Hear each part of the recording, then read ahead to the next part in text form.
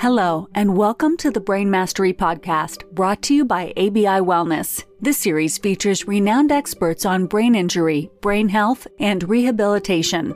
Be sure to visit abiwellness.com for more resources. It's Mark Watson here with ABI Wellness, and we're going to have a conversation today focused on brain health, brain injury, programming, and research. So it's a real pleasure to have the opportunity to have a conversation with someone in the field who comes at this topic with a lens to research and to neuroscience and programming. So it's a very exciting opportunity to have a conversation today with Sean Porter, who is a neuroscientist and brain injury researcher. Sean, thanks for taking the time to be with us today. Thanks for having me. It's great to be here. Excellent. So today I thought with this talk, what we could maybe talk a little bit to is brain injury, what that is diagnostically, also what it isn't in terms of brain injury, especially around concussion. And I know once we get you going on concussion, oh my God, we'll be learning a ton about that, and maybe differentiating between traumatic brain injury and concussion. Be very interested in some of your thoughts on that. And then also, really, I think the big topic that's really going to be exciting for some of our listeners is to look at where the research is pointing right now in brain injury recovery, and what the science is kind of saying, and what some of the opportunities are in that space. So that's going to be exciting to dig into that a little bit with you today. So if you wouldn't mind, Sean, would you mind just introducing you, a bit of your background, and what led you into your interest in brain injury? Absolutely. So I got my start with brain injury at a young age by suffering multiple concussions through sport, and I'd also injured ankles, knees, back, but I found the rehab process and approach very standardized in those types of injuries. But when it came to the concussions, I suffered about 5 within a 4-year span, and every time I had a concussion, the doctor approached it differently, my parents approached it differently, the coaches approached it differently. So there was a large incongruency there, and it left me with a lot of questions on why is this different than a broken leg? Right. So when I was doing my master's degree, I had the opportunity to work under Dr. Virgie Babwell at UBC, and her focus of the lab is looking at adolescent concussion and recovery. And I jumped at the opportunity to be able to study this. And in particular, we were looking at the recovery trajectory. So when is someone actually better? Because even this was a good 10 years, 15 years since my last concussion. And here I was seemingly right where the knowledge was back 15 years ago. So there'd been very little progress. The field hasn't just moved very much, you're saying? Very little. Okay. And I think a lot of it has to do around awareness. And in the last 10 years, there's been a lot of progress and awareness in the general population from sports and from movies like Concussion, talking about the NFL and the cover-ups that they had with concussion there.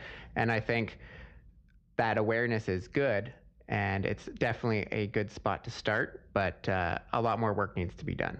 So to kind of sum it up, you had this personal history with brain injury or concussion as a child and an athlete, and then you, I guess, had some inquiry. Probably not only as an undergraduate but as a graduate student, looking at concussion, brain injury, not only, I guess, probably assessment and research, but also maybe a bit to understand treatment in order to help especially kids, right? Yeah, so I was studying the trajectory of recovery with concussion in adolescents and children, and I'd have these kids come in who'd suffered a concussion, and then I was tracking them for a year. And a lot of these kids were quite symptomatic for 3 months, 6 months, or longer, and that takes such a big toll.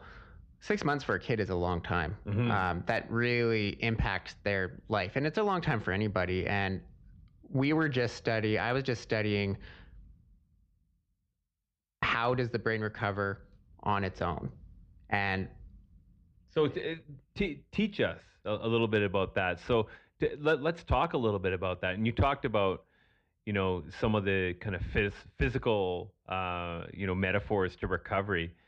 You got a broken leg, here's what you do. If there's a fracture, here's what you do in order to help overall movement and then quality of life. Help us understand a little bit more about that the kind of the cognitive lens when you think about that and what's problematic with maybe some of those metaphors. yeah, sure. So concussion is more complex, I think. Unlike a broken leg, the symptoms of a concussion are not the same. So the same person, two people can get hit the exact same way, and one person will get concussion and the other one won't. Right. And someone's ability or their recovery trajectory from a concussion can also vary greatly for, as far as we know, no real particular reason.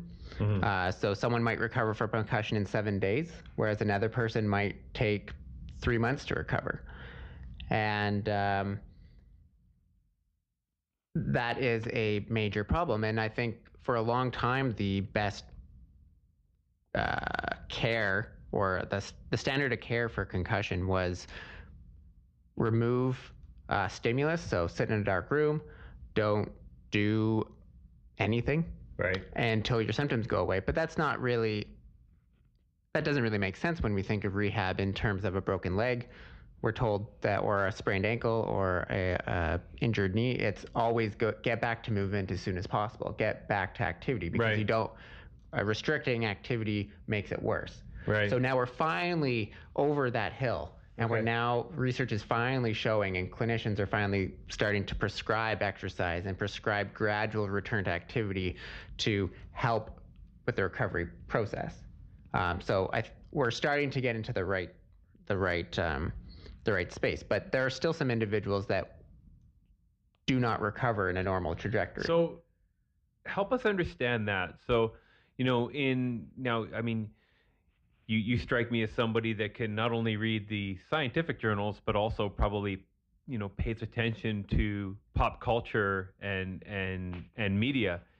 And, there is concussion seems to be on the front page of the paper and news stories all the time. And you say that, a lot of people with concussion kind of recover. And, what does the actual scientific literature say, though, about that kind of path to recovery following a concussion? Like, how many people on the average, let's say it's, your average kind of, concussion in a pediatric or an adult type case, percentile wise, how many recover to full function? Tough question. I think the majority of people will recover within 7 days, 7 to 10 days, and symptoms should be either fully resolved or mostly resolved. How do we, for our listeners out there, because we really want to help, share, one of the goals here is to share knowledge and information around brain injury, around brain health. And so how do we measure that then? How is it, like, what's the standard kind of measure? When you say 7 days, you're better, what does that mean? Yeah, so at the moment, the concussion diagnosis is very subjective in diagnosis. So most of the time, if you have a concussion, there's no brain imaging will show any kind of abnormality. It's all just based off of a symptom report. So people will present with headache, dizziness, difficulty with sound, light, difficulty concentrating, balance issues, and there are many more that could present.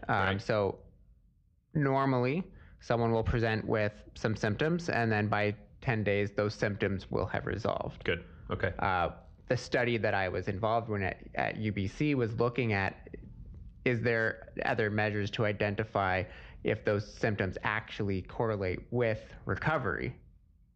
And that is the new direction. Is there an objective measure that we can develop that can be used on top of symptom reporting to actually prove recovery? Because research has shown that if you have a concussion while the brain is still in the recovery process, that is even worse. So that's almost like that, what we're hearing about sometimes, that second impact kind of syndrome. Okay. Which is really dangerous. It is, yes. And there's a couple cases in, I think, Ontario where some athletes unfortunately passed away from multiple concussions too soon. Yeah. So what's a message that you have out there is, I'm a father, and, I've been a coach, and I, like you, when I was younger, did suffer a couple of concussions.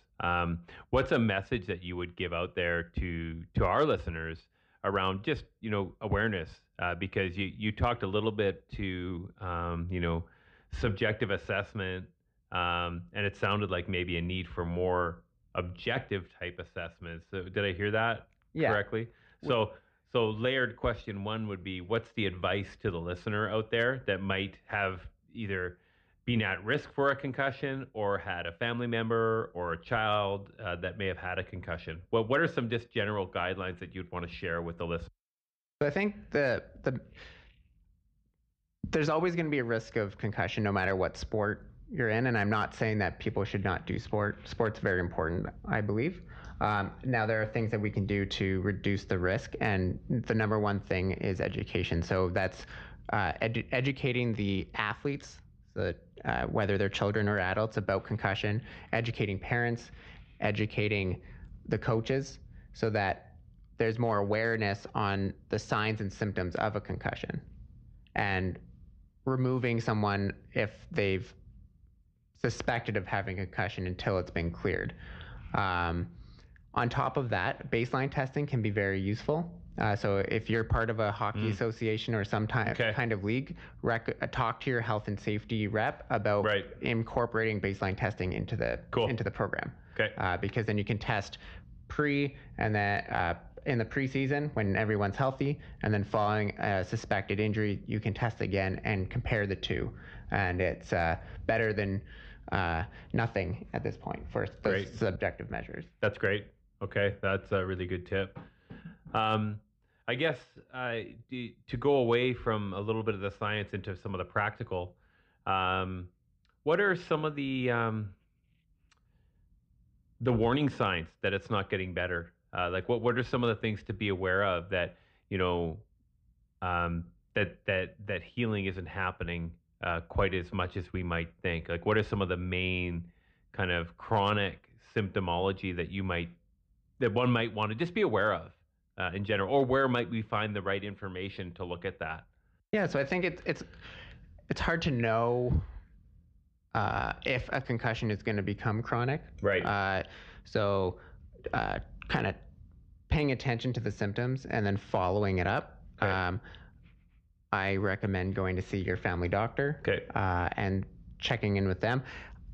If symptoms are still persisting at 2 weeks, 3 weeks, 4 weeks, then I think that requires a further discussion with the doctor on potential treatment options. There are a lot of concussion clinics out there that are doing a lot of good work depending on your symptoms, and there are a lot of good programs out there that are to help people with persisting concussion symptoms. Okay. Great. That sounds good. Okay, thanks for that, Sean. As I think about some of the further considerations here, you seem to me like the kind of person that's really driven by a purpose and for lack of a better term, maybe a vision. When you think about this work, having been someone that has seen it in so many different levels, as a child, as a graduate student, and now somebody who I think working, we'll get into that later, but as a professional in this field, what is your kind of hope for the future in brain injury and concussion? I think my hope in this area is that when someone suffers a concussion, they will know what to do, that it won't be a big question mark, and that there'll be a streamlined pathway for them to go through the healthcare system to get the help that they need so that they can get better and return to their previous quality of life and the activities that they enjoy doing. There's still a lot of stigma around brain injury and concussion. It's viewed as an invisible injury, so people aren't as understanding when you talk about your injury. And I think that is changing, and the progress that's being made just needs to keep going. And I think we're starting to enter a good space right now. Great. That's awesome. For me, I often am asked the same question, and I think that's where we kind of align, is that I'd like to see, a future where the stigma around brain injury is a little bit different, because research and clinical practice is proving that, people can improve once in the post-acute kind of chronic stage. So, I want to really acknowledge you and thank you for your vision and your commitment to this work. I think it's rare to have someone so committed to this purpose. It's very, very inspiring and super exciting. So, acknowledgement to you, Sean. Thank you, Mark. You're welcome. It's a pleasure to have you on, and we'll have to have you on again too. Because there's so many different topics we could dig into. We've covered, traumatic brain injury, concussion, standard of care, and some of the hopes for the future. What I'd like to do, just before we kind of sign off here, is how do our listeners find you? What are you up to right now? Where are you hanging your hat? So right now I'm working at ABI Wellness. I'm the Director of Research and Content Development, so it's really exciting. We're doing a lot of great work on getting our program out and hoping to help as many people as possible with chronic brain injury, and to really change the landscape and standard of care in brain injury. So I can be contacted through our website at abiwellness.com.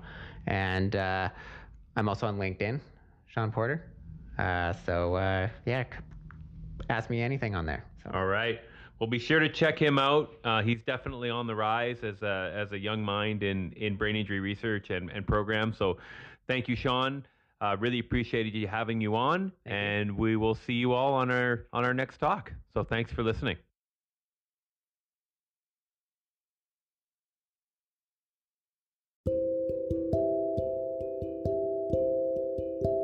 Don't forget to check back for a new Brain Mastery segment every week. Here's a sneak peek of our next thought-provoking interview. Yes, well, for a touch of background, I delved into the world of brain injury when I myself received one. Gave myself one, didn't receive one, gave myself one in a motorcycle crash. I was quite broken up, literally and cognitively. And I was somewhat lost after my hospital time, because the hospital, unfortunately to this day, they don't fully understand the potential of brain injury recovery, and they tell you, well, this is life now. Welcome to this world. Right. And that won't quite fly with most people, myself included. So I've heard it through the woodworks that there was a way to find more help in recovery. Mm-hmm. Generally, I had no idea what was possible. And I heard of a rumor of a place called the Watson Center. Interesting. What's that? So I went on day one, tried it out, went for an interview, found out what I was told what would be possible, and it was a very foreign concept to me at the time, because I knew nothing of brain injury. So I realized that I had one, though. That was about all I knew. Mm-hmm. And after about a year and a half of attending the Watson Center, I now back to work, back to school, and back driving. So. Thank you so much for listening to the Brain Mastery Podcast, brought to you by ABI Wellness. Be sure to follow us on social media channels at ABI Wellness.